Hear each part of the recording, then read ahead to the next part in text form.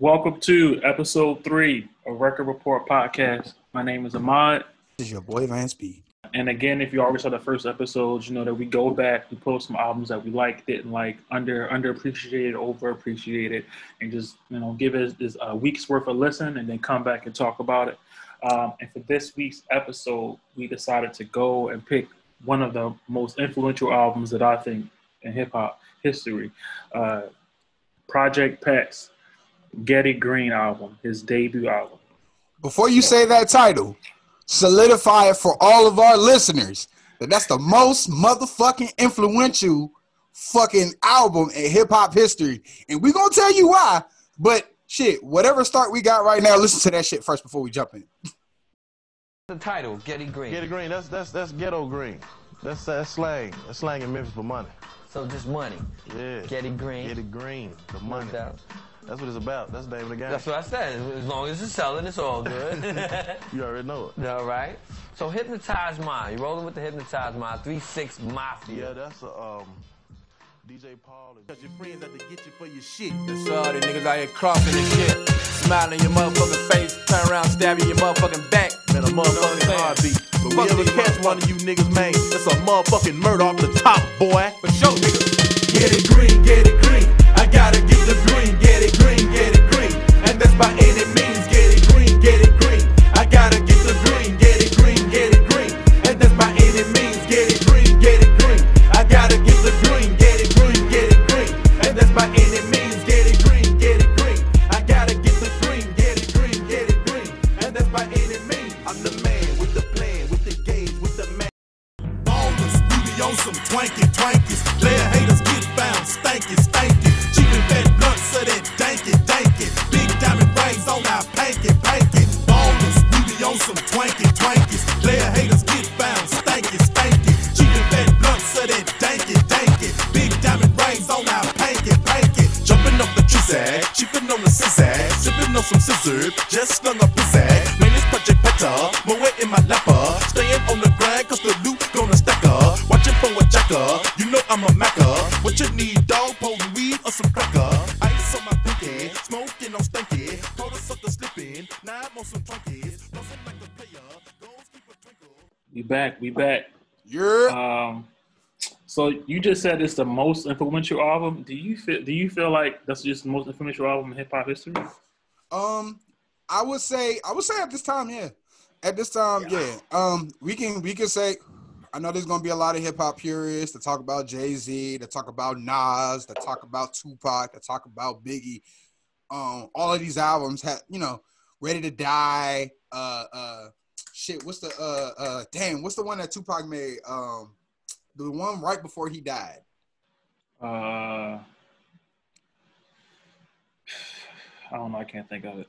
I can't think of it neither, and that's his most iconic one.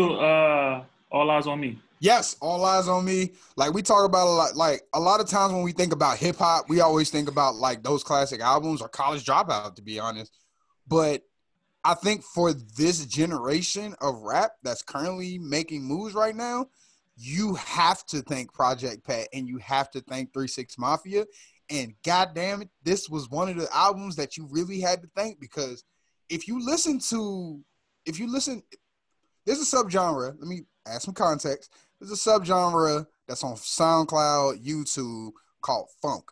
And in the early 2010s, this was completely renewed. The subgenre was completely renewed by Space Ghost Perp, DJ Smokey, the Raider Clan, so like Amber London, Gorilla Slim, Denzel Curry.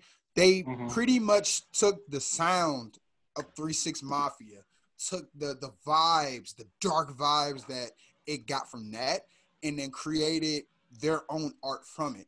And the reason why I say Project Pat comes into a role for this is because Project Pat, alongside 3-6 Mafia, was yet another artist that many people can sample or at least use some of his lyrics. And when you look at a lot of the artists today, Megan Thee Stallion, shit, Drake in some case, if you look at, if you listen to the song Look Alive, he uses a Project Pat lyric in the first motherfucking song. I told him that we put that shit behind us, but I lied. Hey, look who I'm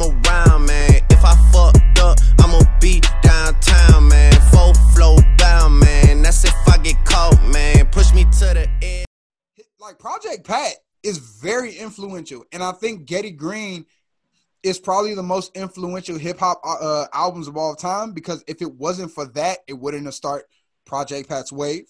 It wouldn't solidify 3-6 Mafia, 3-6 Mafia's entire collective, not just the group itself, but people who are affiliated. It wouldn't have actually set a foot down for those artists as well, because Project Pat was one of the first artists to release his own album aside from 3-6 Mafia, but still teaming up with him. And then soon you started to see the other artists come out with their own stuff. Gangsta Boo, Lord Infamous, Lil White, different affiliates of Hypnotized Minds or Prophet Posse. And this was the album that like let people know that it's not just 3-6, but the people in Memphis has something to say as well. So that's why I'll probably agree that this is probably like one of the most influential. I ain't gonna say the most, because there's a lot of influential rap albums, and Project Pat, like Getty Green is definitely an album that's a little rough, but at the same time, you cannot take away the fact that a lot of songs, which is what we're going to talk about in this album, has been sampled, has been used, or has influenced some of the artists that you might look at to this day. And with that being said, man, this is the song you chose, and I was just excited to do this because this is like one of my favorite albums. So what's your first favorite song? What's your first favorite song? Man, this was tough. Let me. Can I get a background for it? Take your time. Oh, so this was released in 1999, September 14th. Like you said, it was one of the first solo albums on Hypnotized Minds. 3-6 Mafia had achieved some level of success before 1999 when this came out. So they weren't like, this wasn't like brand new, but they had some successes in like 95. I think they had Mystic Styles. In 93, they had some joints. So they had like achieved some level of success that was outside of Memphis. But they were known for something different. For the most people out there. So they was known for, I guess, for people who probably say like horrorcore in a sense, or like more of a gothy rap, but it was still like street. This was their preconceived notion was 3-6 Mafia at the time. So anyway, this album with production from Juicy J, DJ Paul, and a couple joints from Manny Fresh, with features from Cash Money. Everybody on Cash Money was on here. Yeah. Crazy Bone and Noriega, which is big features for a debut album. It's crazy. And he only had 2 singles, and only one single, like the biggest single, which was Ballers. Yep. I just wanted to get that background as we try to dig into it, just like the lay of the land. I think also 99, this is when like the South was starting its now dominance of hip hop. And it was mostly centered around, which is crazy to think about now because Atlanta is the Mecca, but the biggest, like the national spaces was Tennessee with 3-6, Project Pat. And then you had like Louisiana with No Limit and Cash Money. This is before Atlanta got up, because the Outkast was only big group, but they weren't like dominating. I guess you would say Cash Money was, just because the level of production he was putting out was just Outkast. But Cash Money had an album out every single week, or every single month at least. Facts. But all that to say, I'm excited for the album. And let's start picking out fives. So my first one, this is my favorite song off the rip. You Know the Biz. Yes! That's my joint. Yeah, this is a great start. That's an amazing, that song, man. That song really, it surprised me. So I'm gonna say this a lot during the album, during the review or whatnot. Yeah. I didn't listen to UGK. I mean, I didn't listen to 3-6 or Project Pat almost at all. Like, I heard some of the songs because in Baltimore, they was really big. Like, 3-6 was huge up there. To like a certain set of people. Like, if you rock with them, you rock with them heavy. Like, there was no in between. Yep. Kind of felt like it was that way everywhere. Yep. But so I knew some of that songs, but again, it was received, I guess that's that dark, weird hip-hop, da-da-da. So everybody didn't rock with it. So some older heads that I was with, they listened to it a lot, so I was familiar with it. But my brother didn't listen to it, and I listened to whatever he listened to, because I still his CDs. So I didn't really get into 3-6 Pat until I was older in college with you, because you put me on You was playing some joints, and I'd be like, "Yo, what is this?" Yeah. And he'd be like, "Yo, that's 3-6. I think you played Like a Pimp. You played like no.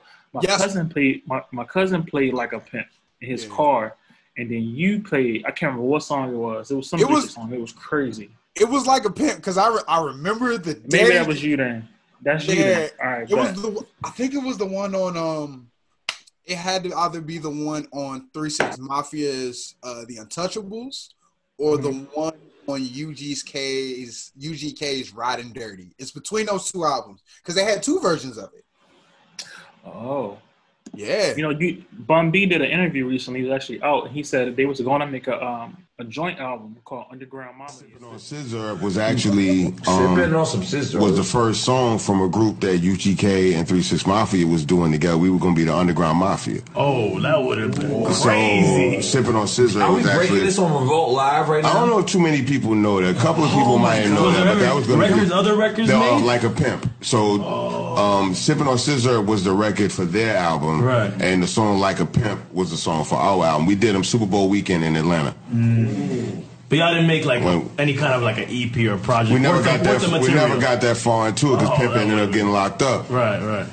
So we never even got to finish the project. As a fan, and then like coming back home. As a fan, I'm and then like most people don't know that the original version of Players Anthem was us and 3-6 Mafia. So that's like the return actually of us getting back to underground Mafia music. Wow. But that version wasn't clear. It just sounds underground.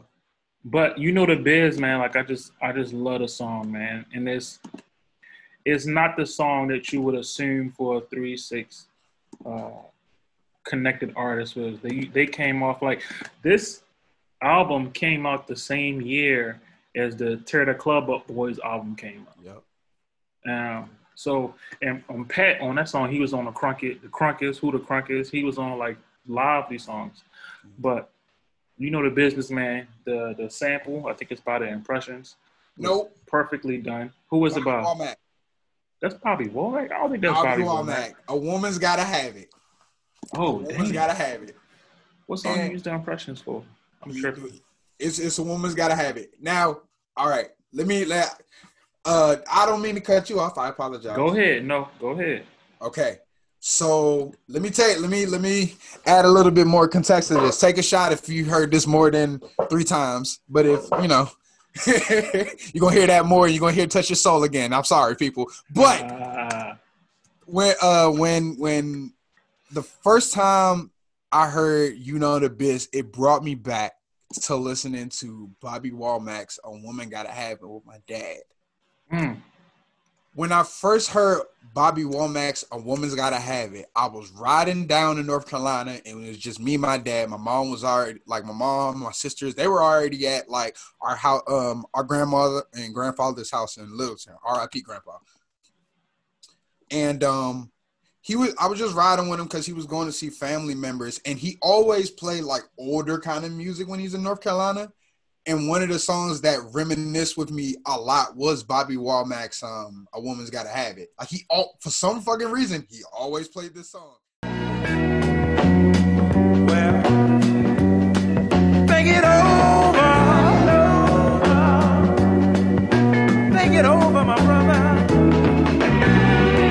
Don't take for granted the smile on her face. Check a little bit closer. You might find a tear trace.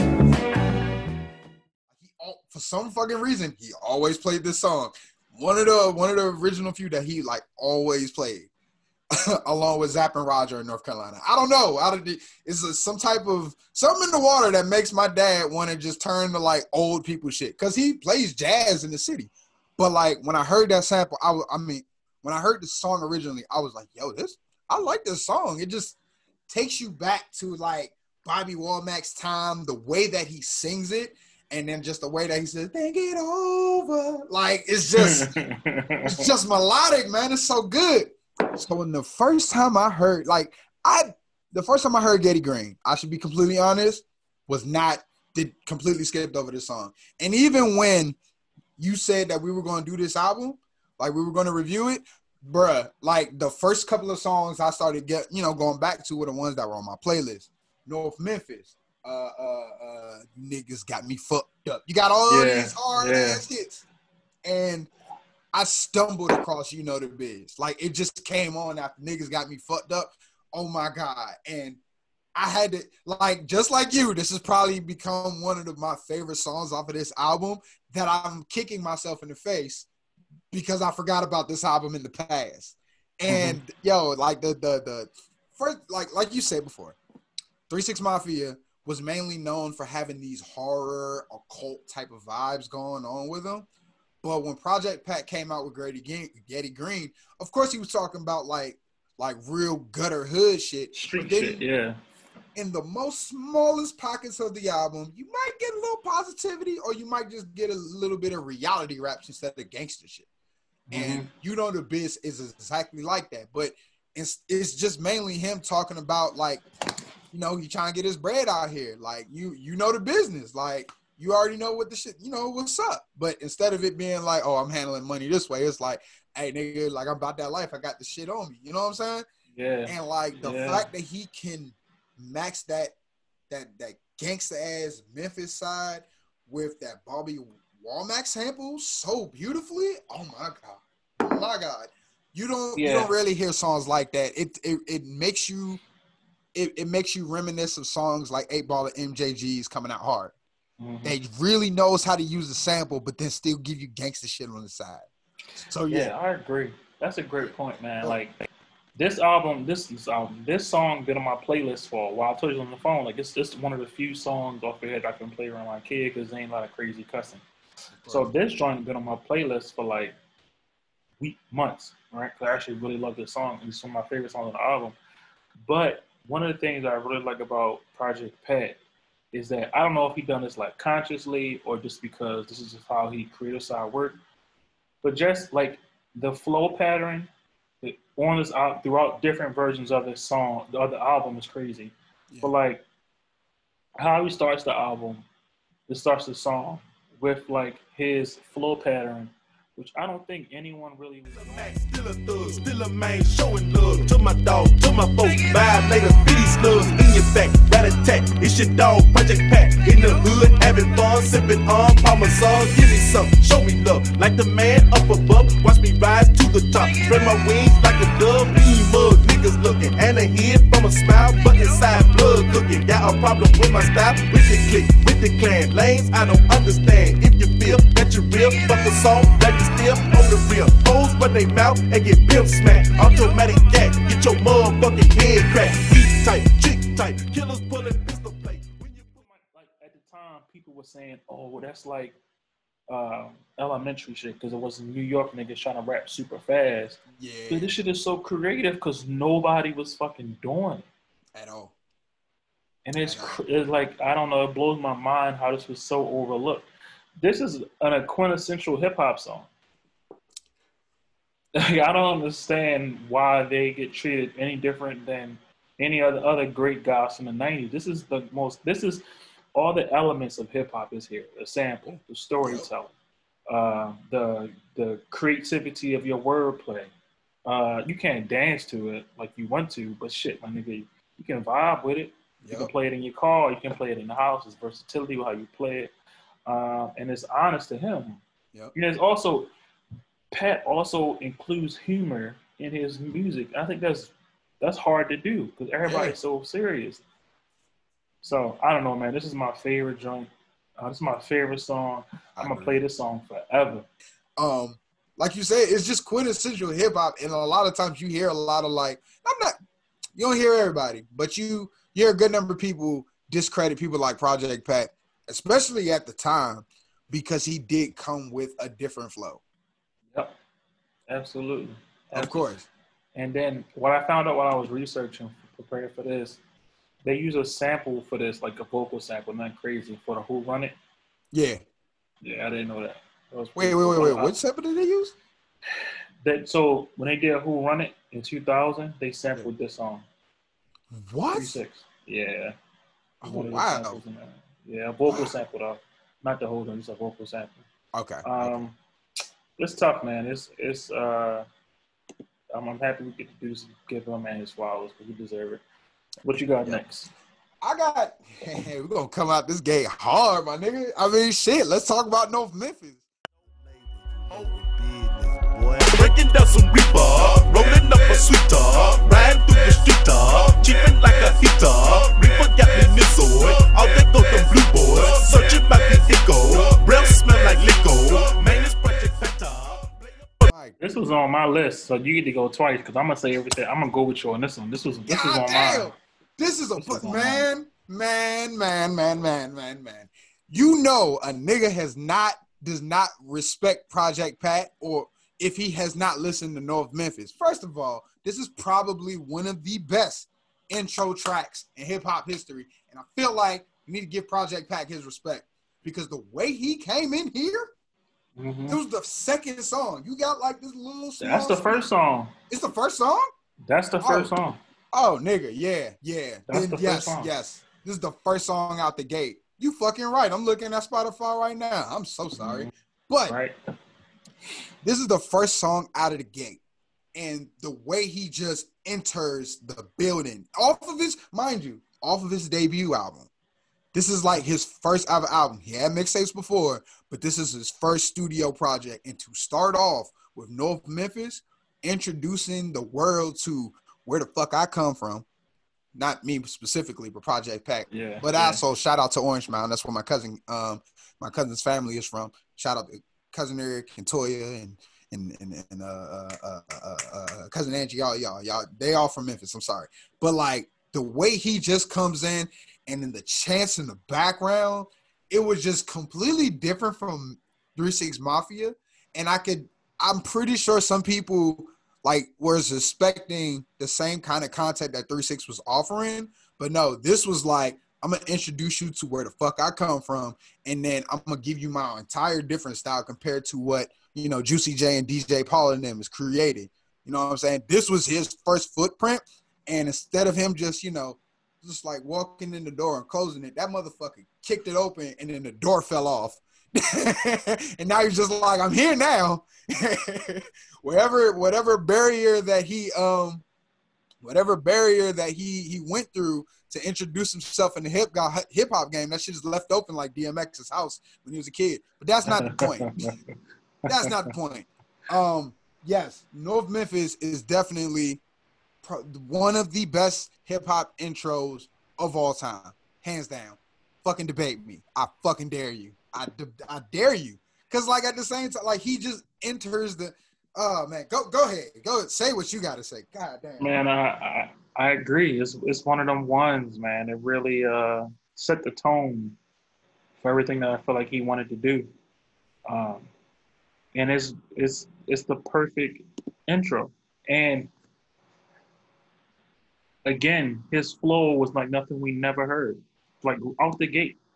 And I loved how he wasn't trying to like appease anyone outside of people who wanted to rock with him. Because I'm sure at this time, like you gotta imagine, like this is the 90s. They wanted you to all rap like niggas of New York or niggas from LA. Yeah. And one thing I love about the South was that there was those people, but after a while they said, yo, I'm gonna make music that's true for the band of the South. I want you to feel like you in my town when you listening to my shit. Yeah. And tell you what I see and what I feel. So I love the authenticity that he put in there. And that's bold, man. That's not easy to do, to say on my debut album, I'm going to try to do all my shit different. Yeah. Now, again, I don't know if Project Pat was like knowingly trying to be the sore thumb. Like I was listening to that, looking into him a little bit and was like. When I came out the first album with Get It Green, I could have did it in Get It Green. But I didn't come out like I did on Mrs. Don't Play because of I was still kind of halfway in the street. I had a little light beef going on, and it was real. So it's like I couldn't really do a lot of talking. I couldn't really, I just couldn't talk about this shit because it was just so much. I was still in it. So I ain't want to incriminate myself, other people. I just wasn't gonna do that. So then when Get It Green came out, and it did good. Then I seen how the situation I had going on kind of phased away. A few dudes got locked up, a few dudes got shot. Then it phased off. And then like the main person with the beef situation had got locked up forever. So it was over. So then it was like, oh, okay. So then, like, I was done with the street stuff, because I said, man, I'm going to leave this alone. I had told my cousin, because we was still selling weed and shit. I told my cousin, I said, look, man. So I don't know if that led to him just being like, all right, fuck it, let me do what I feel like. But the way it came out, man, like it is, when you analyze music that came out in 1999 and all that rap shit, it's refreshing to know, like, all of these guys was like, fuck what they doing up top, fuck what they doing over here. I'm gonna make music for us, and they gonna rock with it eventually. And I love it, because I'm sure there was some guy in Memphis around the same time rapping like they weren't from Memphis with the hope that they can blow up, not sound like niggas from Memphis. And I'm so happy that 3 6 was probably this guy that was like, no, my nigga, we're gonna do it our own way. We still gonna sample the shit we grew up on like they did in New York. Like the same, like, though you can go to some of these samples, right? And you be like, damn, Nas used the same sample. Jay used the same, like, the samples, they all grew up on the same soul shit, but just how they flip it and make the sounds different, y'all. And I love it. And we're gonna talk about impact in general at the end. But man, this song alone, it's been sampled so many times, yo. Yep. I think the Deuce had that joint last year, the Crunk joint. Yes. And then that was if you're from my hood, you can get from around here. Yeah. Yeah. No, yeah. Yeah. I just fuck with it, yo. I think it's a great way, and it's short. Yep. Like North Memphis is only a minute long, because that energy don't translate to a 3-minute intro. Like it's it's a minute and a half. And it's a great way to get into the album. And man, it's a shame that Pat didn't get his props when this came out, man. This shit was crazy. You know what the crazy thing is, though? Because Project Pat did this again. So with North Memphis, you said that it was about like a minute and some change, right? Mm-hmm. He did it again with there was a song on his later mixtape called he started it out like throw your gang signs up, and like it was only a minute, but he just went in on this hard ass beat that was sampled from the 80s, and then that was it. You know what I'm saying? Hold on, I should definitely be able to look for this album while I'm talking. But what you were saying about like there was somebody definite, like, you know, there was probably somebody in Memphis sounding like somebody that wasn't from Memphis. I could definitely say that was Gangsta Pat, who actually had a beef with 3 6 Mafia because he said that 3 6 Mafia was sounding like him. And at the time, Gangsta Pat was the most famous person out of like the mixtape, the underground mixtape scene, because you had different artists like Tommy Wright III, and then you had Gangsta Pat, you had 3 6 Mafia, you had DJ Zert, who made bitches on my dick. Too Thick, that's what it's called, made Too Thick. So Too Thick is probably one of the most sampled songs by 3 6 Mafia. And DJ Zert was originally a part of the whole Memphis trio.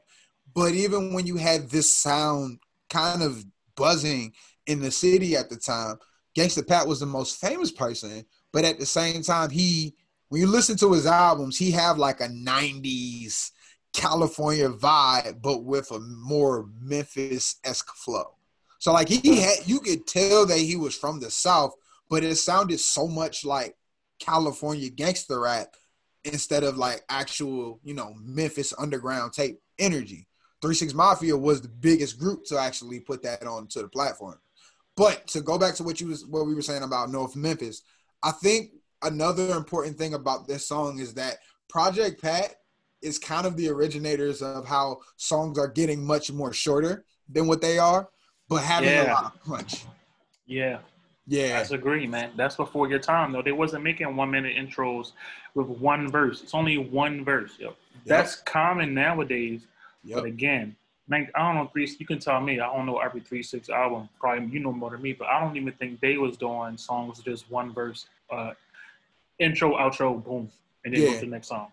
Nah. Most of the songs are around most of the songs I've heard probably around 2 to 3 minutes or longer. Especially with like certain songs, like one of my favorites, Live by Your Rep, that taking a while, not only because of how dark the fucking lyrics are. Due to the fact that they were beefing with Bone Thugs and Harmony at the time, which is something we should talk about on this album. We'll get down there a little bit further. But they were beefing with Bone Thugs and Harmony. That song alone was like 3 to 4 fucking minutes. Like it was pretty long because they had to get through the whole crew. But when he came out with this and he had this song with a little bit of time, but so much like punching and kicking coming, man. It was something that was revolutionary. You didn't see a lot of artists do something like that. Most of the time, you had to stick with a 4 count that was usually around 90 or 80 BPM, and then you also had to like have a song that people can dance to for about 3 to 4 minutes. I think things were much more structured, but because Hypnotized Minds and Prophet Posse was underground and they were independent technically at this time, they didn't really have to worry about, oh, do we need to, have this long out intro, so we can get the entire world to look at our stuff. Nah, fuck that shit. Let's just do what we want to do. Let's introduce North Memphis like this. And there's very few songs that I've heard from the past that can kind of say everything all in less than 2 minutes. Oh man, it's one of those perfect intros.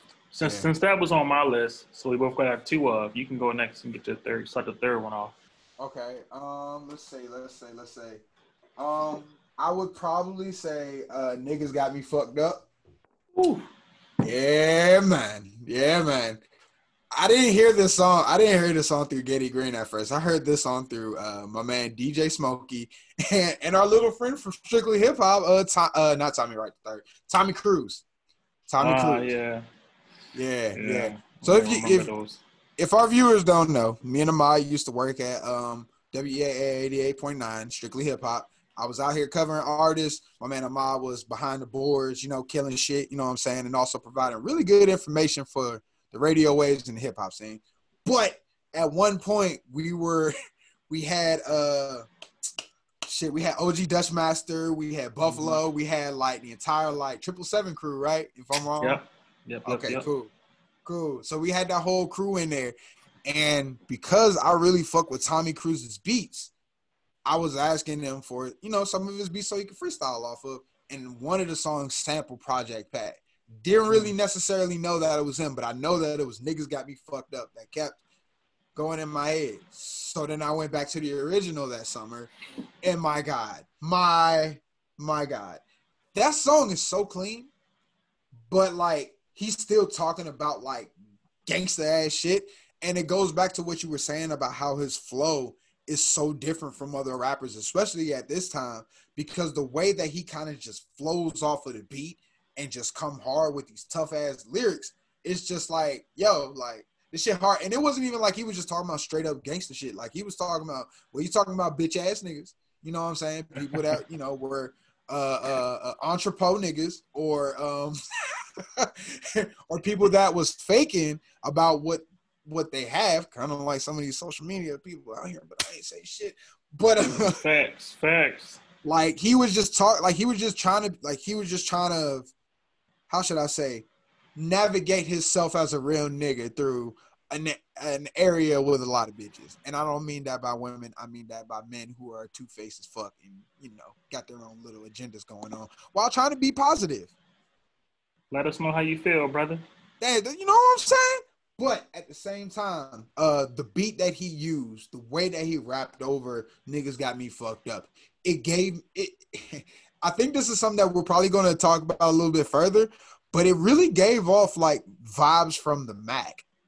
Like I felt like this song was kind of like one of those songs that the Mac would, kind of ride to, just due to the fact of the sample that is being used. Not necessarily. I got the sample. The sampled song on my OG playlist, but correct me if I'm wrong. I don't know if it's an Isaac Hayes sample, but the way that he uses it to kind of just talk about like how he's trying to be real, among all of these fake people and do it in a way that's still casual like the Mac is different from 3 6 Mafia, because most of the time people thought 3 6 was just about the devil, all these occult horror things, but that's where the Memphis Underground tape came from.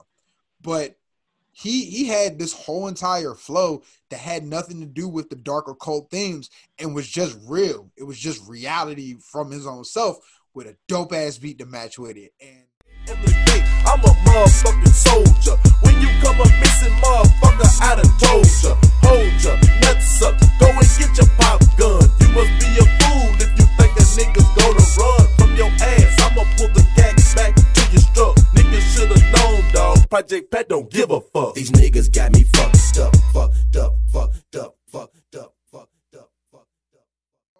That's pure Memphis shit. You ain't never gonna see no niggas like that, dude. You ain't gonna never see no New York niggas do some shit like that. Like the way, like that shit's so casual with 3 6. Have you ever noticed that shit? Like at the end of a song, or even in the middle of a song, they'll like play around with the bass because they had a real lo-fi kind of bass, and they play around with it to kind of like give it a different spin compared to their normal 4 count.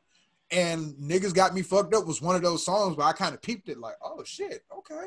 And then when I actually got like their plug-in folders, you kind of see that one of the basses being let off and just faded in the distance. And like that's something that is kind of a signature to what they do, but the way that they do it in different Project Pat songs like Niggas Got Me Fucked Up is so amazing. And I think this is one of the songs that like differentiates Project Pat from 3 6. One of that has to be one of the biggest takeaways because he wasn't talking about the same shit 3 6 was taking, but I think because he was associated with him and he worked with him as his own artist, people kind of affiliate. They just matched him up with 3 6, and I'm pretty sure he had to deal with that kind of criticism after a certain time, certain period of time. Ooh, yeah, you right. It is an Azahaye sample. That's great memory on that one. Thank you. Also, got to give him props again, man. It's another example of him being creative with the timing. This is only 2 verses, 2 short verses. So it's not even like a long thing. And I think that is crazy that he doesn't get props for that. Like his ability to be creative with song construction. The beginning of the song is literally, these niggas got me fucked up 20 times. Yep. That's it. That's the whole joint. That's the hook. The hook is these niggas got me fucked up over and over and over and over in 2 verses. Yep. I don't know. That is impressive. His ability to be like, fuck the norms of how we're going to make these songs. I'm going to do it my way, the 3 6 made, the Project Pat way, and I'm going to twist it up to get creative with how we're going to do it.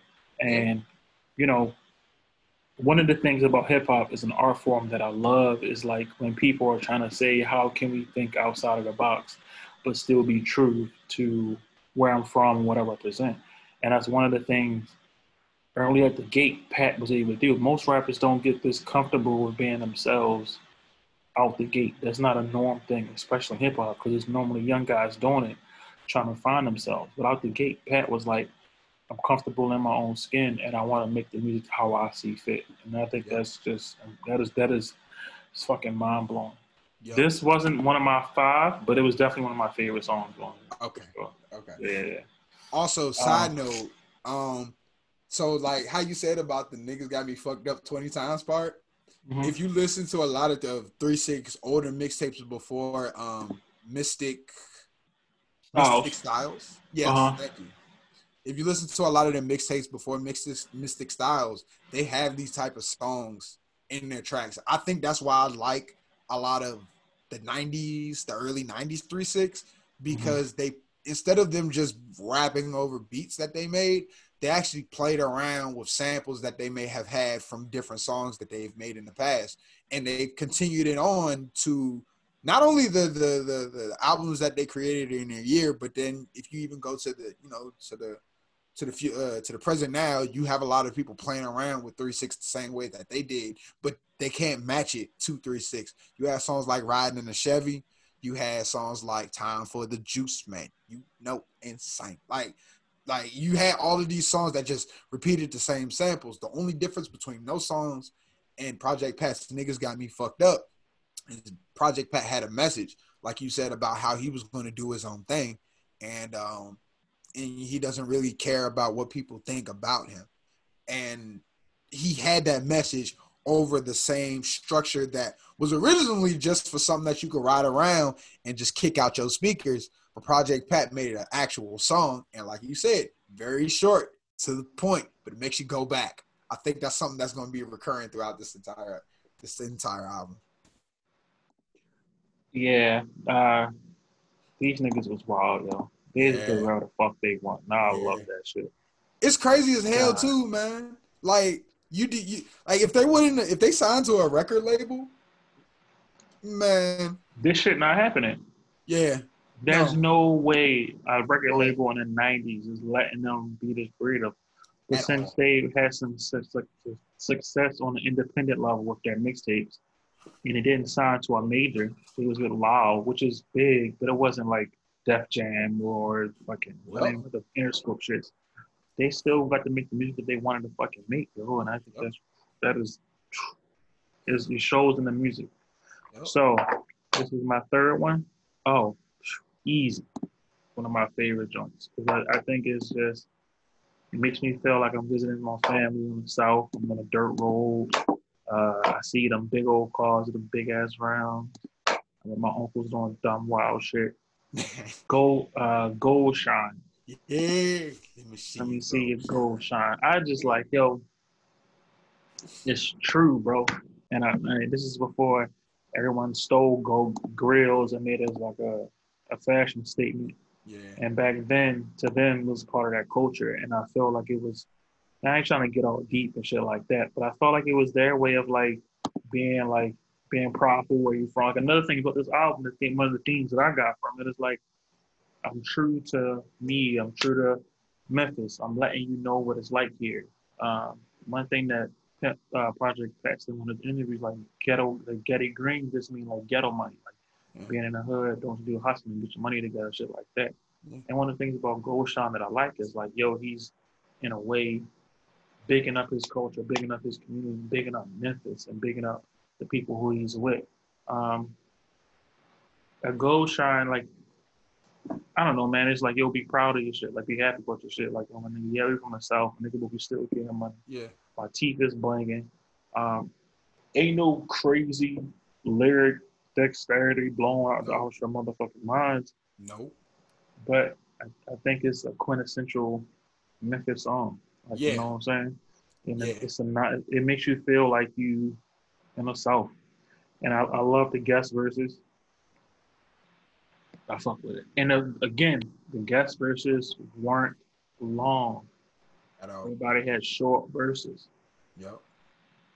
Fuck with it, bro. That's one of my joints. Man, hey, I completely agree with you, man. That's a say it again, quintessential Memphis song. Yeah, man. Yeah, that shit hit, man. Like,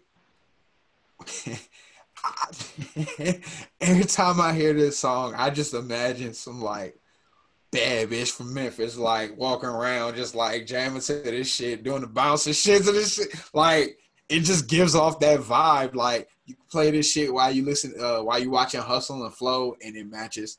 You just watch this shit like while, like you said, driving down Memphis and going through those old dirty roads. I've never been to Memphis before. Hope to change that soon, but like the song definitely gives off that vibe, and it showcases more of the Memphis sound than, like you said, trying to be lyrical. It's mainly talking about how that nigga shining, but at the same time, it still uses that Southern Memphis sound to kind of, and I don't want to put it in a box like Memphis sound, but the 3-6 sound, it puts that to the forefront to kind of just be like, all right, cool, I'm shining right now, but you know you're going to play this shit in your car.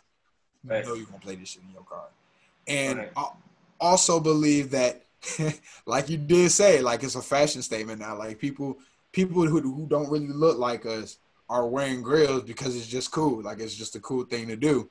But they don't really understand the culture that it originally came from. In places like Memphis, where it came from, and usually people that had like gold teeth and stuff like that, mainly for dental issues, mind you. They got a gold teeth, but it's to help them out with, you know, the teeth in the back. Like, the fact that is disrespected in the late 90s, early 2000s, but now it's like, oh, you got a grill, this shit popping. Like, Project Pat was one of the reasons why it became like popularized long before it actually became popularized.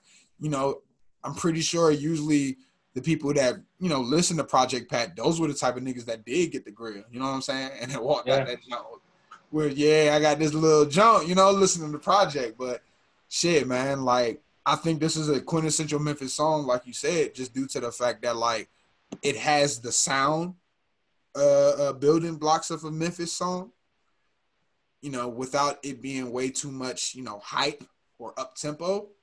Yeah. But then it, you know, the lyrics come in, the flow is different, and then also just he's just talking about the culture by mainly talking about the jewelry, the feeling of you being dialed up and, you know, having a little cash on you and having that really good feeling like you about to go pull some jumps. So yeah, this was a really good song. I like your selection. That was good. I think next is the fourth joint. Yeah, you got two songs apiece. I'm gonna throw up up there.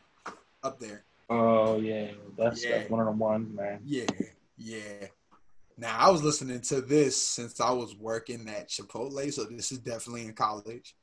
And the reason why I really like this is because around the time I first heard this song, this was right after I found out about 3 6 Mafia and Bone Thugs and Harmony beefing.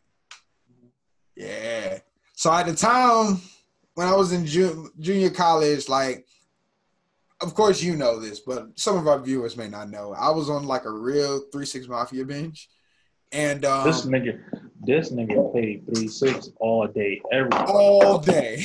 God, that's how I became hip. I'm like, this nigga, every time I bump into this nigga, he playing 3 6. Sorry, bro. No, go ahead. No. I needed that extra person to verify because that's a fact. That's a fact. Yeah. That shit is a fact. Yeah. But like at the time, like I was binging that shit, and I heard Up There, and I was like, "Wow, wait, when did this come out? 1999?" And then I was just watching. I think it was a Beef documentary. I think it was Beef 2 or Beef 3, but they briefly talked about the fucking 3 6 Mafia and Bone Thugs and Harmony beef and talked about like how they were stealing each other's flows and stuff like that. And like I was like, wow, this really got bad. And then after I saw that documentary, a couple of days later, I heard Live By Your Rep off of Mystic Styles. Mm-hmm. So when you fast forward the dark and sinister shit that they would do to Bone Thugs and Harmony and Live By Your Rep, and a few years later, end up seeing Crazy Bone with Project Pat on this song, a song that is really, like, really hard. I mean, of course, it mainly just talks about him smoking weed. You know, smoking that bud to get us up there. Like, the fact that these two artists did come together for this track, I was surprised. And both of these artists were actually one of my favorite artists when I was in middle school, high school or so. Like, that shit was, Up There is my shit. Very simple, you know, different type of sound. It doesn't have like the quintessential sound like Gold Shine, like North Memphis, but at the same time, it just got like its own kind of 2000s vibe going. And then the fact that it added Crazy Bone to he added Crazy Bone to the track. Not only let me know that he fucks with Project Pat, but also Bone Thugs and Harmony and 3 6 Mafia, they fuck with each other. Or at least they've put their differences to the side to collaborate. And I mean, like many of the collaborations on Getty Green, that was something that was important to hip hop at the time for people in the Midwest and in the South. How did they squash the beef? I'm not sure. I think they had a talk, and then they kind of like talked it out and said, like, you know, it's not, y'all just happen to have, you know, it happened to be a coincidence. Y'all had your own different vibe. We had our own different vibes. And then when you soon listen to both groups, they have completely different sounds. Like, they kind of similar just due to the fact that, like, Bone Thugs have, like, darker cult themes in their stuff, but their stuff is much more, how should I say?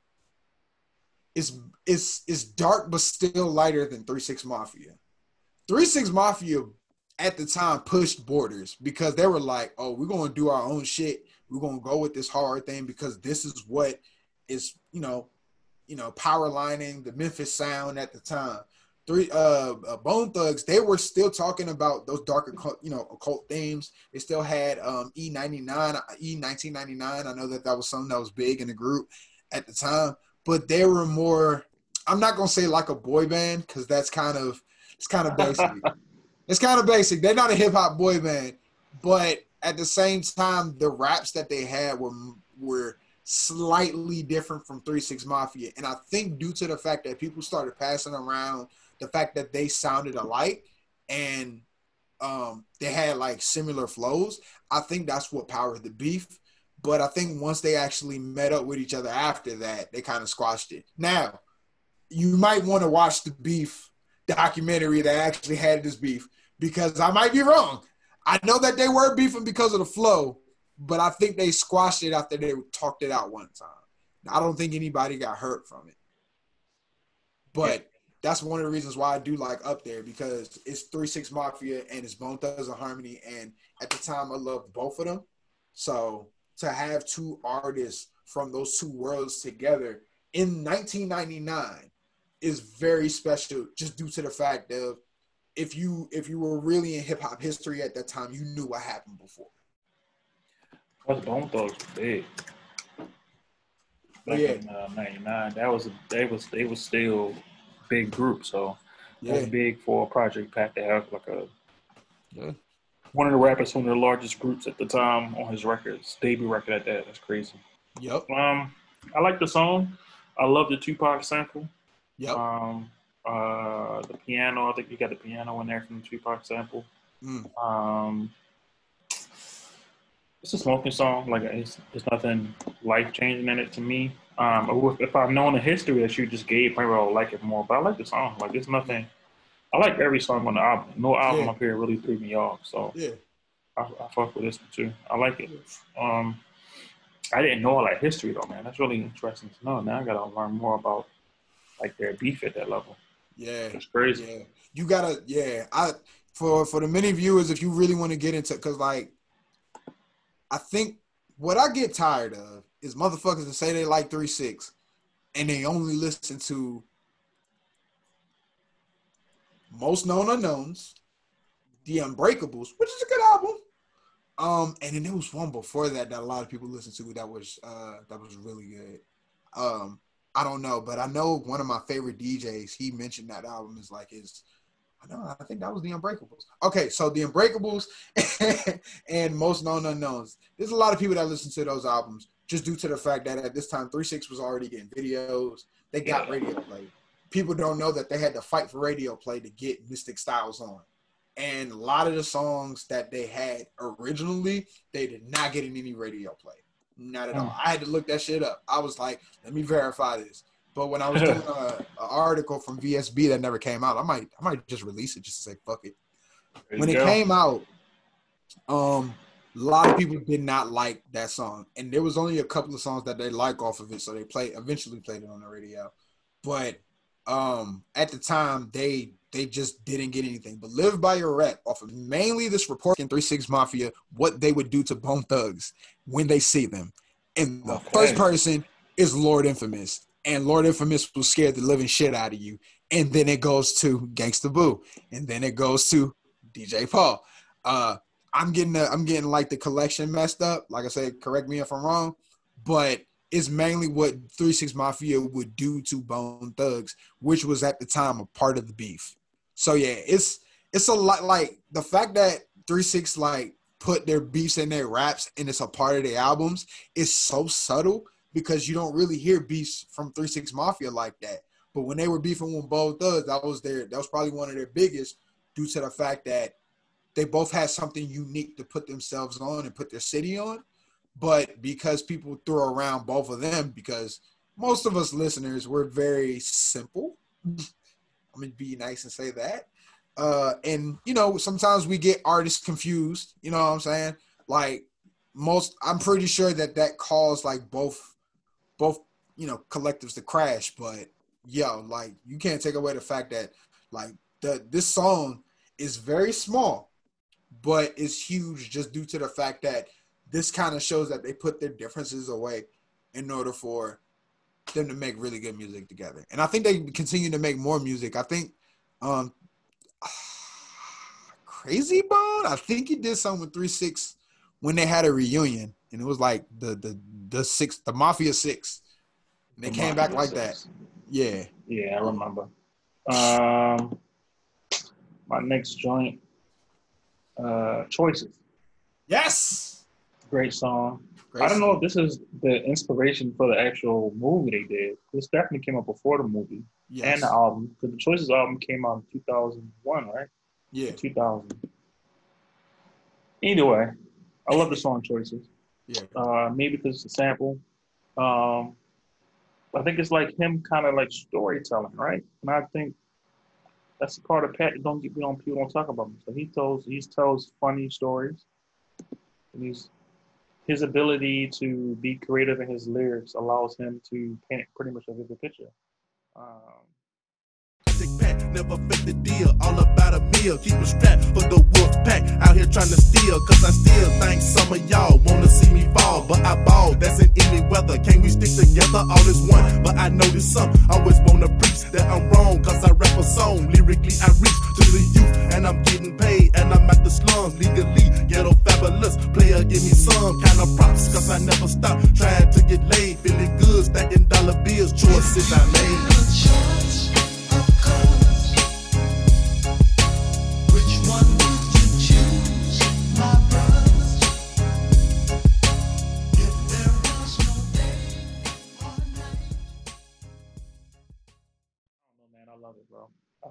Again, 2 verses, two choruses, quick, in and out. Like there's nothing crazy, not fancy.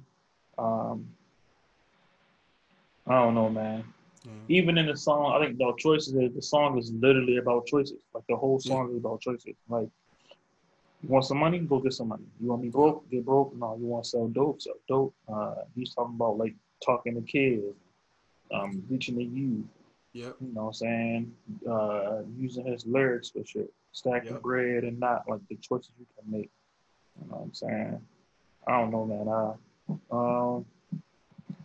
I don't know, man. It's one of my favorite joints. And I really think that it's one of those joints that if you never heard Project Pat, I will play this for you just to disturb the myth of what people expect.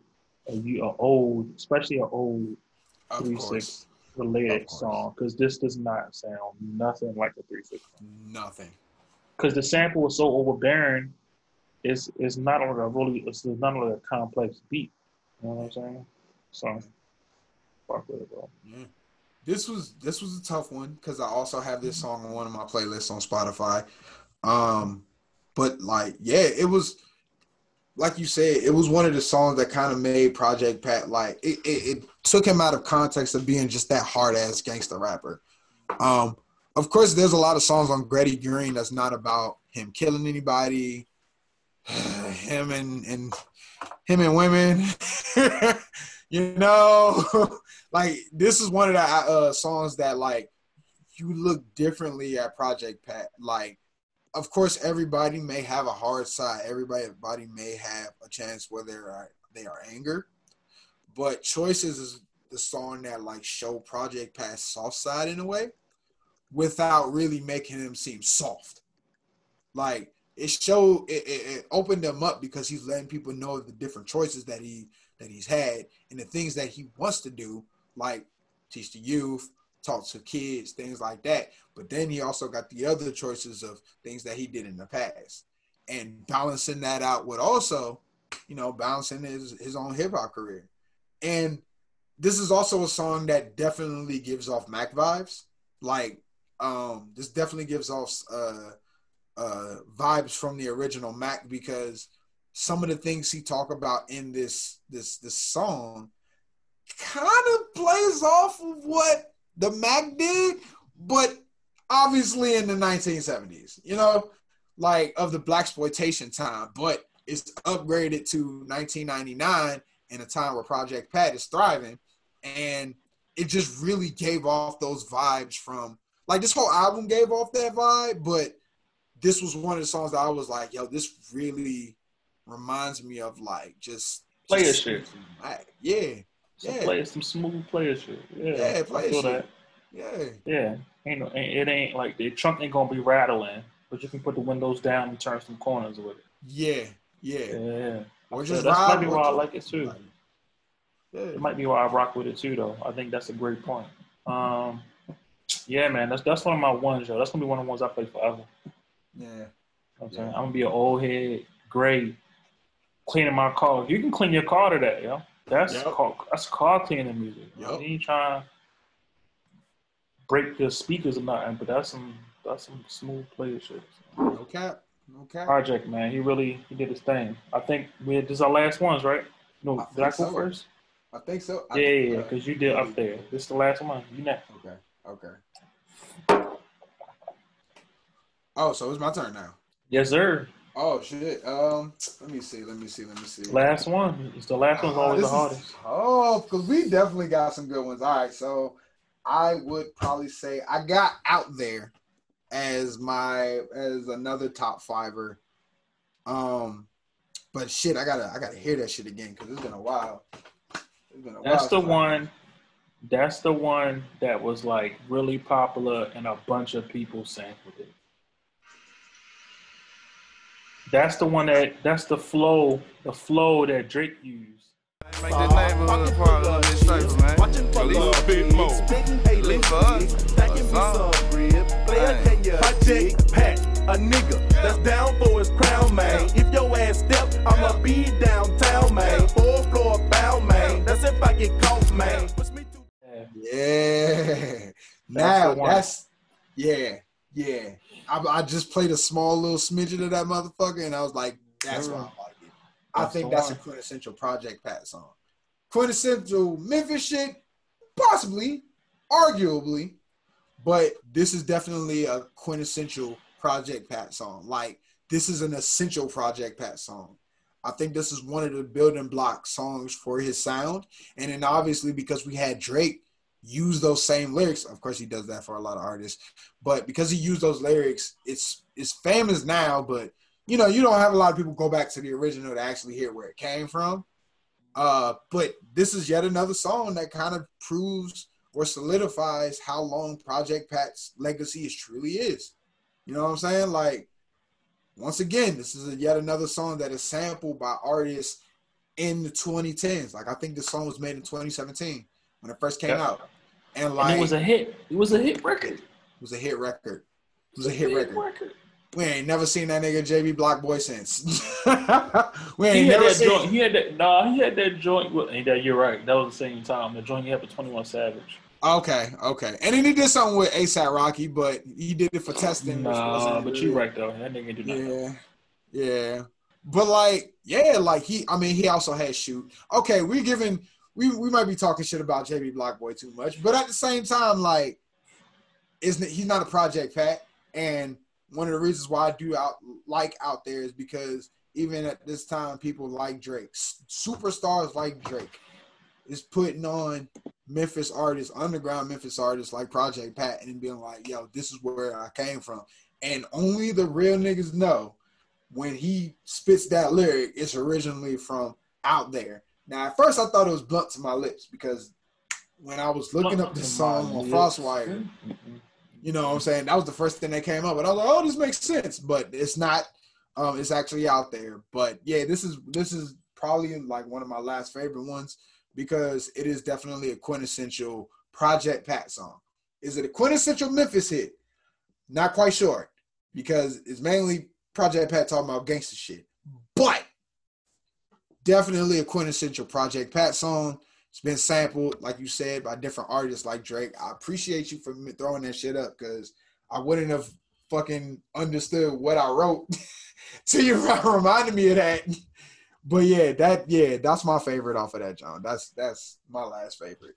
Man, I love Out There, man. And I think when you say it's a quintessential Project Pat song, I think that's a fact. That's the song you expect him to make. But he kills it though, so you still like it. So it's not like, oh, this is what that nigga killed it.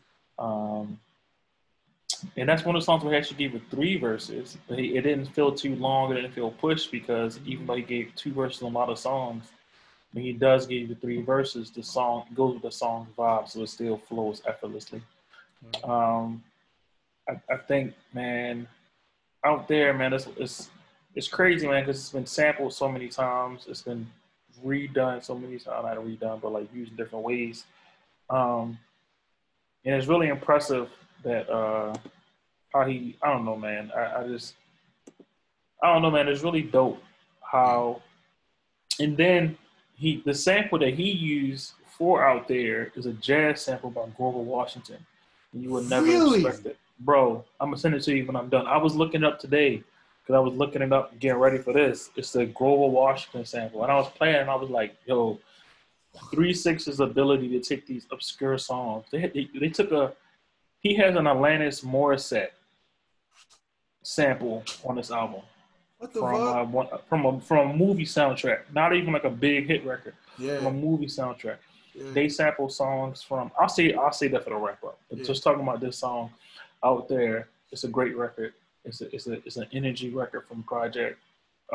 It flows with the album. So even though the song after this is like not as the same amount of energy as it, what song is after this one? Let's see. Oh, niggas got me fucked there. up. It keeps that same energy. Yeah. So, but the beat is different. The niggas gonna be fucked up, but the beat is different. So it's not like a rah rah rah, but the energy translates, but it's not the same kind of energy. You're not trying to punch a hole through the wall like Out There. Out There is like Rob music. Niggas gonna be fucked up. It's like, oh, these niggas, I'm looking for these niggas. I'm about to fight. Yeah. Like, it's getting you ready for it. I don't know, man. I think it's just one of those drugs that Project Pat did very well. And that is just a great record, yo. Yeah. It really is. Yeah. And then his flow pattern, the fact that Drake used that for another song is crazy because he used his lyrics. He didn't sample the record. He used his lyrics, which is crazy because Pat was always dinged for having elementary lyrics or being too whatever, dumbing it down, whatever they would give Southern rappers for making sure like that.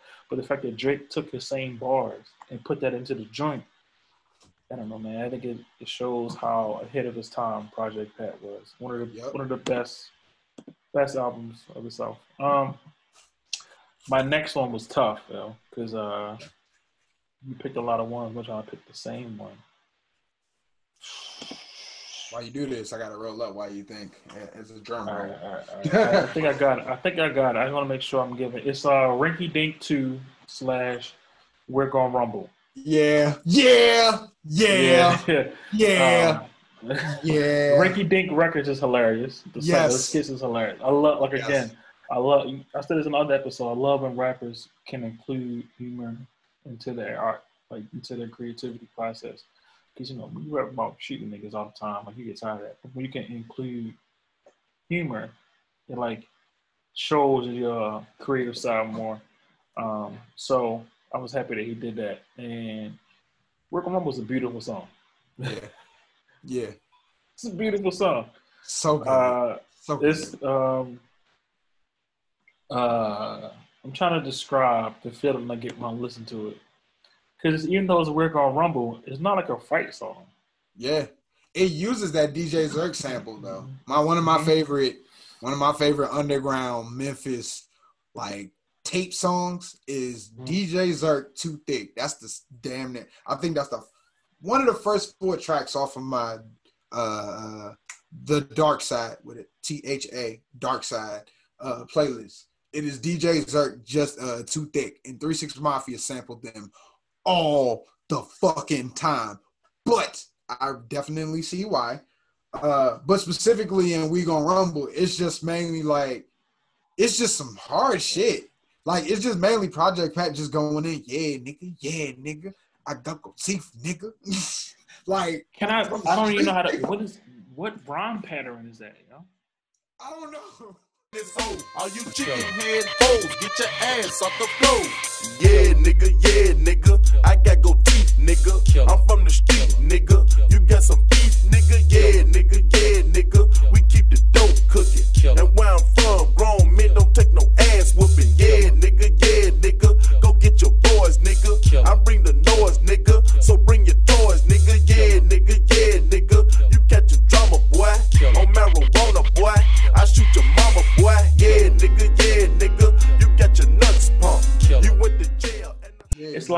it's like I don't even know how to describe that, because he keeps going back to nigga. So it's like nigga. He says something.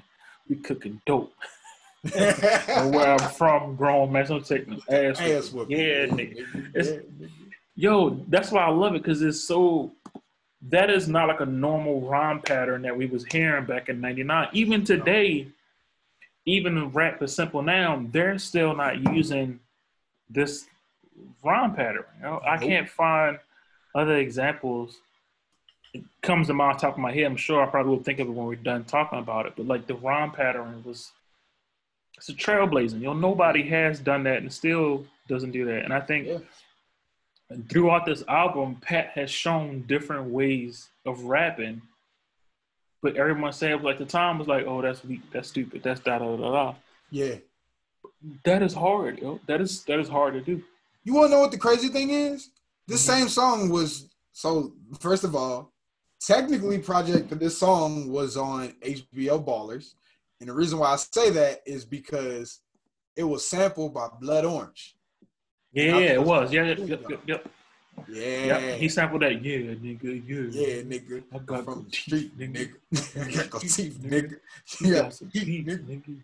Yeah. And then on the second part, and then the hook, we gonna rumble in this house. We gonna rumble in this house. All you bad weed sellers, get your bro. That is crazy. Hey, shit.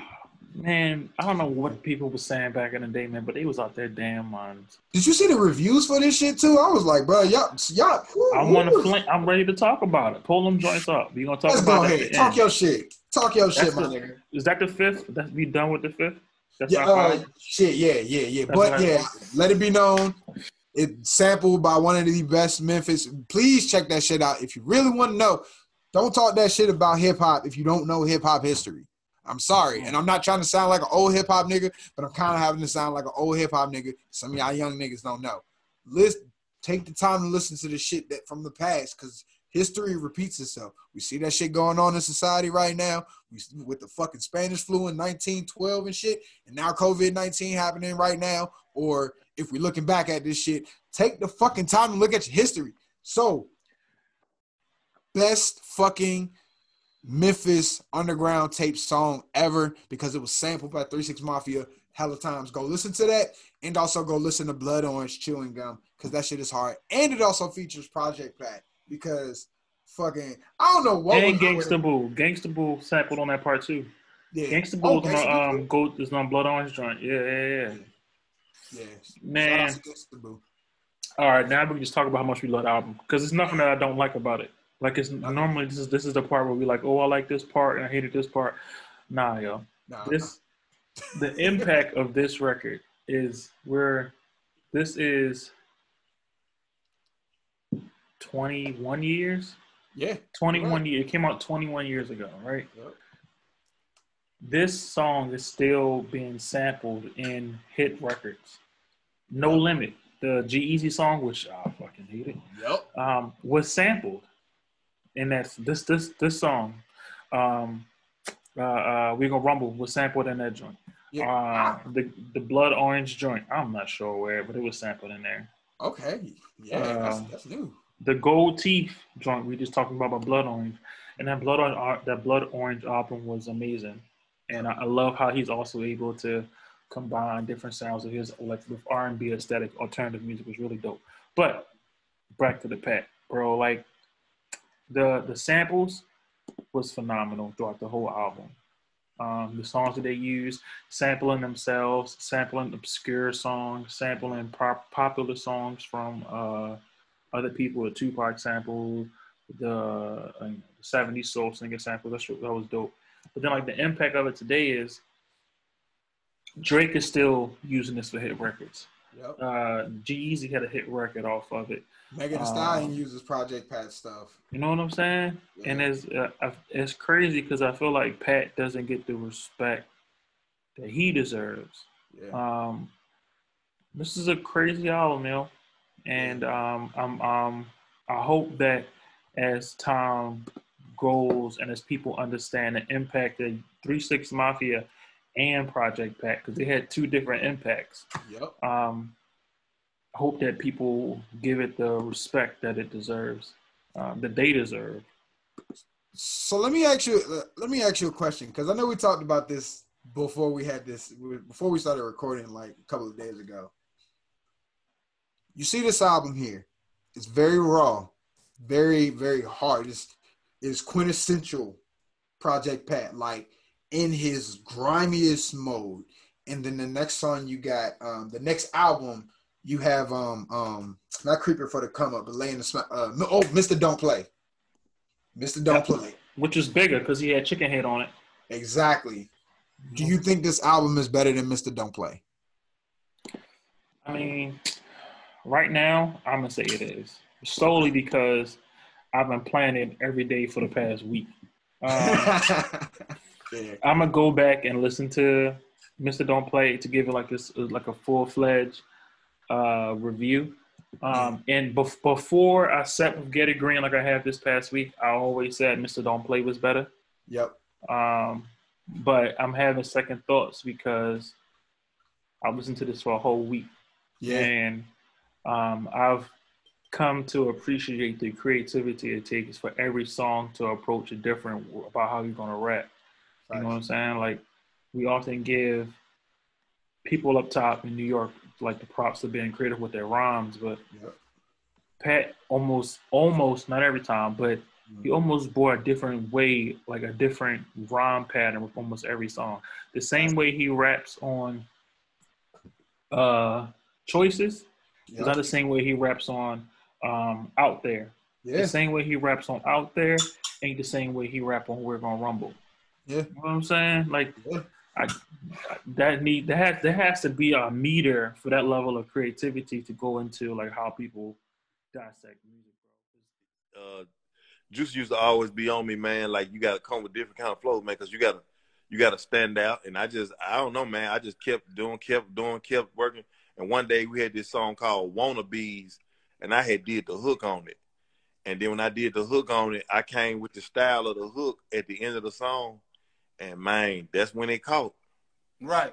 I kind of did it on Get It Green a little bit. You did do it on Get It Green. Yeah, I did a little bit, but it wasn't perfected yet. It wasn't perfected. So when I say that scissor act, keep it on the scissor act. Like, it wasn't perfected, though. So I agree. The impact is crazy, man. I agree. I completely agree. I feel like people really need to give Project Pat his flowers because many people I hope this nigga don't die. But if he was to die, everybody be like, oh, I remember listening to his shit. Nah, we need to give Project Pat and 3 6 Mafia the flowers that they deserve because we wouldn't have all of these artists now if it wasn't for what they've done from the 90s to what they're doing now with Juicy J consulting a lot of these younger rappers and helping them executive producing albums. Of course, he's making his own dollar off of that. And then also, let's not include the beefs within 3 6 Mafia that is keeping them apart. But at the same time, in order for you to appreciate what's going on now or what's going to happen in the future, you have to appreciate the past. And when Project Pat was the present, we didn't give a fuck about him. Not all of us. You and I. We grew up with this shit. So it makes it a little bit different. But I didn't. Oh, okay. When I was a kid, I didn't. I'm gonna be honest with you. I know some people act like they be lying about their music takes. Yeah. Like you listen to it because you had connects to family in Tennessee, but bro, I wasn't playing. Listen, only Southern music that I really, really, really rock with when I was like a kid was mostly Outkast. I started playing like Houston music when I went to visit my family when I was like 12 or 13, and my big cousins just put me on the stuff in like 2000. That was running like the free C time. Yeah. You know what I'm saying? So I remember my big cousin put me down with like a lot of Houston stuff when I was down there. So UGK stuff, Paul, Mike, Slim, Chameleon there, those guys really stuck with me. But I didn't really venture off. I mean, I knew about Cash Money. I knew about No Limit. My brother was a big No Limit fan.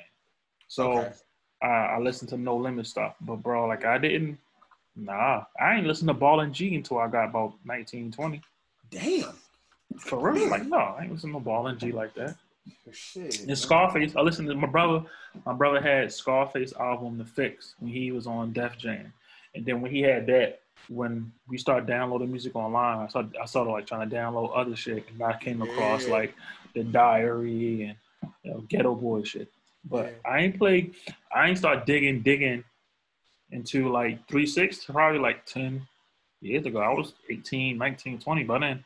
Shit. Well, I apologize for that misconception. Oh no, you good. But no, I think that's cool. I think that's the cool part about music though, because you can appreciate it. Man. Yeah, we know that. 9-year-old me would have heard this shit and be like, man, what the hell are you talking about? That's the crazy thing though. Like when I was young, I was playing, watching, and listening to shit that I had no business listening to. Like real shit. The first video game I played, and for my gamers, the first video game I played, my dad bought Sonic and an NES and shit. Not Sonic, Mario Brothers and the NES. But the first game I actually played was Doom.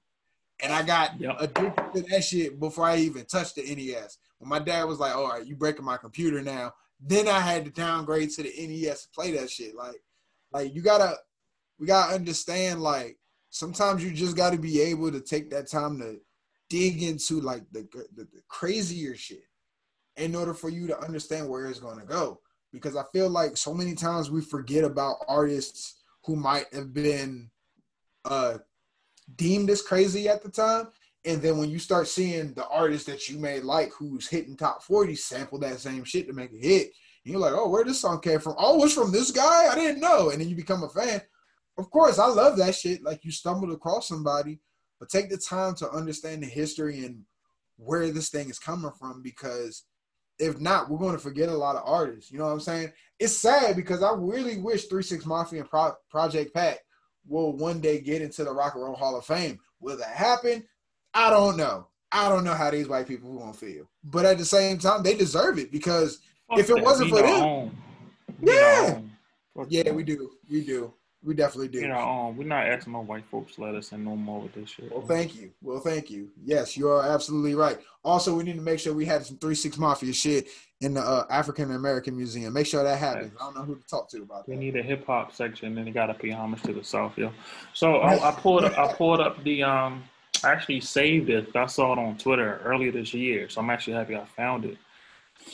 The Getty Green rating that the Source gave to the album, they gave this 2.5 mics, right? Get all the fuck out. And they said it's a tight ass single, and the album is packed with guest stars and can be misleading.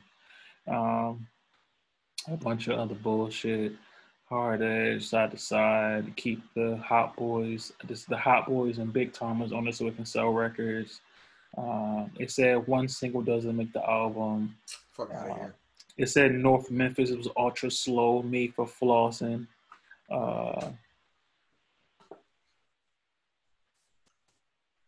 He should be given credit for developing a style that easily stands out and could cross out. That's what we said, right? Yeah. I wish this picture had the full review. Yeah. But it does say at the bottom, which we said, like, he's a decent job of flowing at any speed and should be given credit for developing a style that easily stands out in today's world of MCs. And I felt like that's Project Pat, bro. Like, he really flipped this shit and did what he wanted to do in every verse, like not every verse, but almost every song. The way his song structure sounds different. Yeah. But 2.5 mics is disrespectful. This is at least 4.5. You can maybe at minimum 4. Very disrespectful. And I would give it like a 4.5, maybe even a 5. That's what I'm saying. There's some songs. Understand. Oh, go ahead. No, I don't even understand. And I think the good part about looking back, you can see the impact. Bro, the song Shake Your Ass, that sample is still living today. I'm not saying it's because of this, but bro, that's a bounce song. Bounce, like that Shake Your Ass, that's the same joint that Jay Electronica and Jay-Z sampled or used or was inspired by, whatever the right word is, for that song they got on there, to get the gat. You know what I'm saying? Like, come on, bro. See, man, fuck them. Man, they didn't know, man. They ain't know. They didn't know what the impact that he would have made at this time. Shit, people still don't know. And I'm pretty sure people are scared because they don't want to go back to that past. They'll listen to Megan Thee Stallion because, I mean, Megan, you know what I'm saying? And then she got the hard ass lyrics to go over those hard ass beats sampled by 3 6. But man, it's very hard for people to go back to the original 3 6 or the original Project Pat because in some cases it might be too rough for them. And that's a disservice because if you're going to talk about how this artist is so important to you, take the time to go back and listen to the person that inspired them.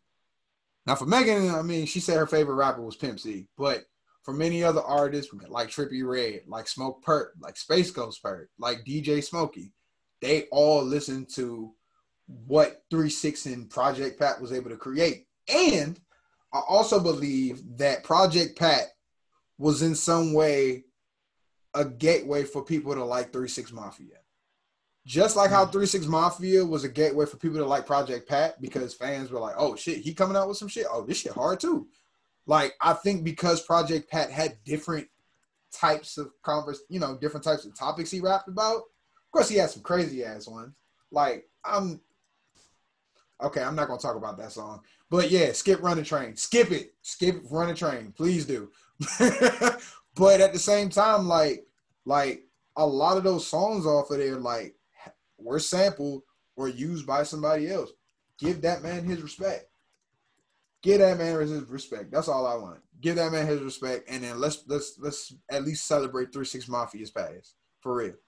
I mean, that's a good point. About I am happy that rap has evolved because that Run the Train shit, that shit was cringy. Cringy as fuck. Like even the moaning in the background, I was like, bro, what the fuck? But when you take it into consideration of what was like the time was, which you can like, think about, you can not understand, but you can like see what was going on. And I'm happy that hip hop is at a point now where some of the shit that they say in these songs back then, niggas ain't rapping about no more. Mm-hmm. Mm-hmm. I'm on that shit, bro. I was like, God dang, I felt bad for Gangsta Boo. Yeah, that's what, like, right. Dang, I felt bad for her having to be around this shit all the time. I can't imagine the shit that Hell she's yeah. in here. Y'all niggas using the same y'all using the same sample all the time. Let's run it. I'm like, fuck, man. Yeah, man, like even go ahead. Nah, you good. I was gonna say even when that sample, like even when it was used the first time on Slime on My Knob, I mean it was like a punchline, but it was still like, you could do that. Nah, I'm good. And the crazy part is those were the songs that brought people to 3 6. You know what I'm saying? And it sucks because they got some other joints that slap. That's not, just that. But yeah. Because, Project Pat probably going to be known for Chicken Head. And then people say like, oh man, da-da-da-da. But bro, he got some joints, Yep. He got some stories. He got some different ways of creativity. He approaches the every verse differently. Like that get lost within. That's the sucky part about having like certain hit records, especially back then, because you get labeled as like that kind of rapper. And Pat wasn't that kind of rapper. Pat, like I said, he every verse he did differently almost. Yep. Yeah, man, I really love this album, man, and I'm actually happy we did it. I'm happy we picked an album that was severely overlooked at the time, but it has aged very well. Some of the subject matter, no, but the impact, for sure. Facts. The impact, for sure. Facts. God damn. Anything else you want to say about the album, or we gonna wrap it up? Man, let this. First of all, I need our listeners to listen to Getty Green. I need y'all listen. I need all of our listeners. I need all of our listeners to listen to Getty Green, and like let us know your thoughts about like the album. Let us know your thoughts. Hit us up on our IG. You know what I'm saying? Like Ahmad is a champ at these IGs. You know what I'm saying? Yeah, I'm ass, bro. I hate that shit. Man, you are a great producer. You know that you say that shit. Say it, man. But like, yeah, take the time to like let us know your comments about Getty Green, what you may think. And like I said, take the time to listen to music of the past because it's history. Like the little things that you may have is in some way history. And when it comes to music, we listen to music while we kind of go through life. And in some cases, the soundtrack to our life, the things that we listen to.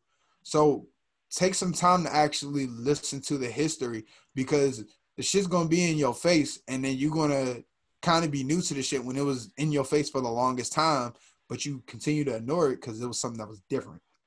And with Project Pat, he was completely different, but he managed to find his own lane and continue that path to being a legend. He is a legend. Despite what a lot of people may say, oh, he just disappeared, he is a motherfucking legend. He had 3 albums that were good, and to this day makes good songs with any kind of artist. Wiz Khalifa, Blood Orange, his own people, 3 6 Mafia, Cash Money. Like, he is a legend, and give that man respect and take the time to listen to not only Getty Green, but all of his other projects. That's all I got to say. Shit, you got anything to say, man? Nah, real shit though. I really hope that every time we make these episodes, people can just pull something away from it and go back and listen to the album, man, and really get that feeling that you get when you just love a piece of art, a piece of music, man. That's what it is to us, and we really love it. And it's just like sometimes it's so much content coming out, like just taking the time to go back and check out something that you're probably not thinking about, and then going back to stuff you hear on the radio, the shit you hear people talking about on the day-to-day, because we get 15 fucking albums a day now. Yep. It just like gives you a great appreciation for the music, and it makes you like relive those moments you had. And I don't know, man, it just gets your shit going. Facts. And with all that, thanks for tuning in, listening. We really appreciate it. This is episode 3. Subscribe to wherever you listen to podcasts. Follow the Record Report Instagram at Record Podcast on IG and Twitter. Yep. You want to plug your IG? Ain't nobody gonna listen to this shit. So it's a good habit to build. Yeah. VansB_, man. VansB_ everything. I'm DJing on Twitch soon. That's gonna start popping up. But check my IG. The announcement video gonna come soon. But VansB_, and also follow my man Ahmad. Go ahead and tell him your I don't fuck with that shit, man. I hate social media. I'm on that shit because I just want to stay up to my friends. Man, you good on Twitter, bro. I just want to see what my friends be doing, yo. Making sure they safe and all that other good shit. But yeah, bro. If you find me on that shit, follow me, like my shit, follow me. But I just want to, if you find me on there, just send me what you're listening to. I just want to know what niggas is listening to. And keep us updated. Follow us on all that shit. Hit our link tree on the IG bio so you can. I'm gonna put up Vince articles on there so you can read his writings. You know what I'm saying? You know what I'm saying? Just keep everybody plugged in. Build a good establishments. All that good shit. Peace.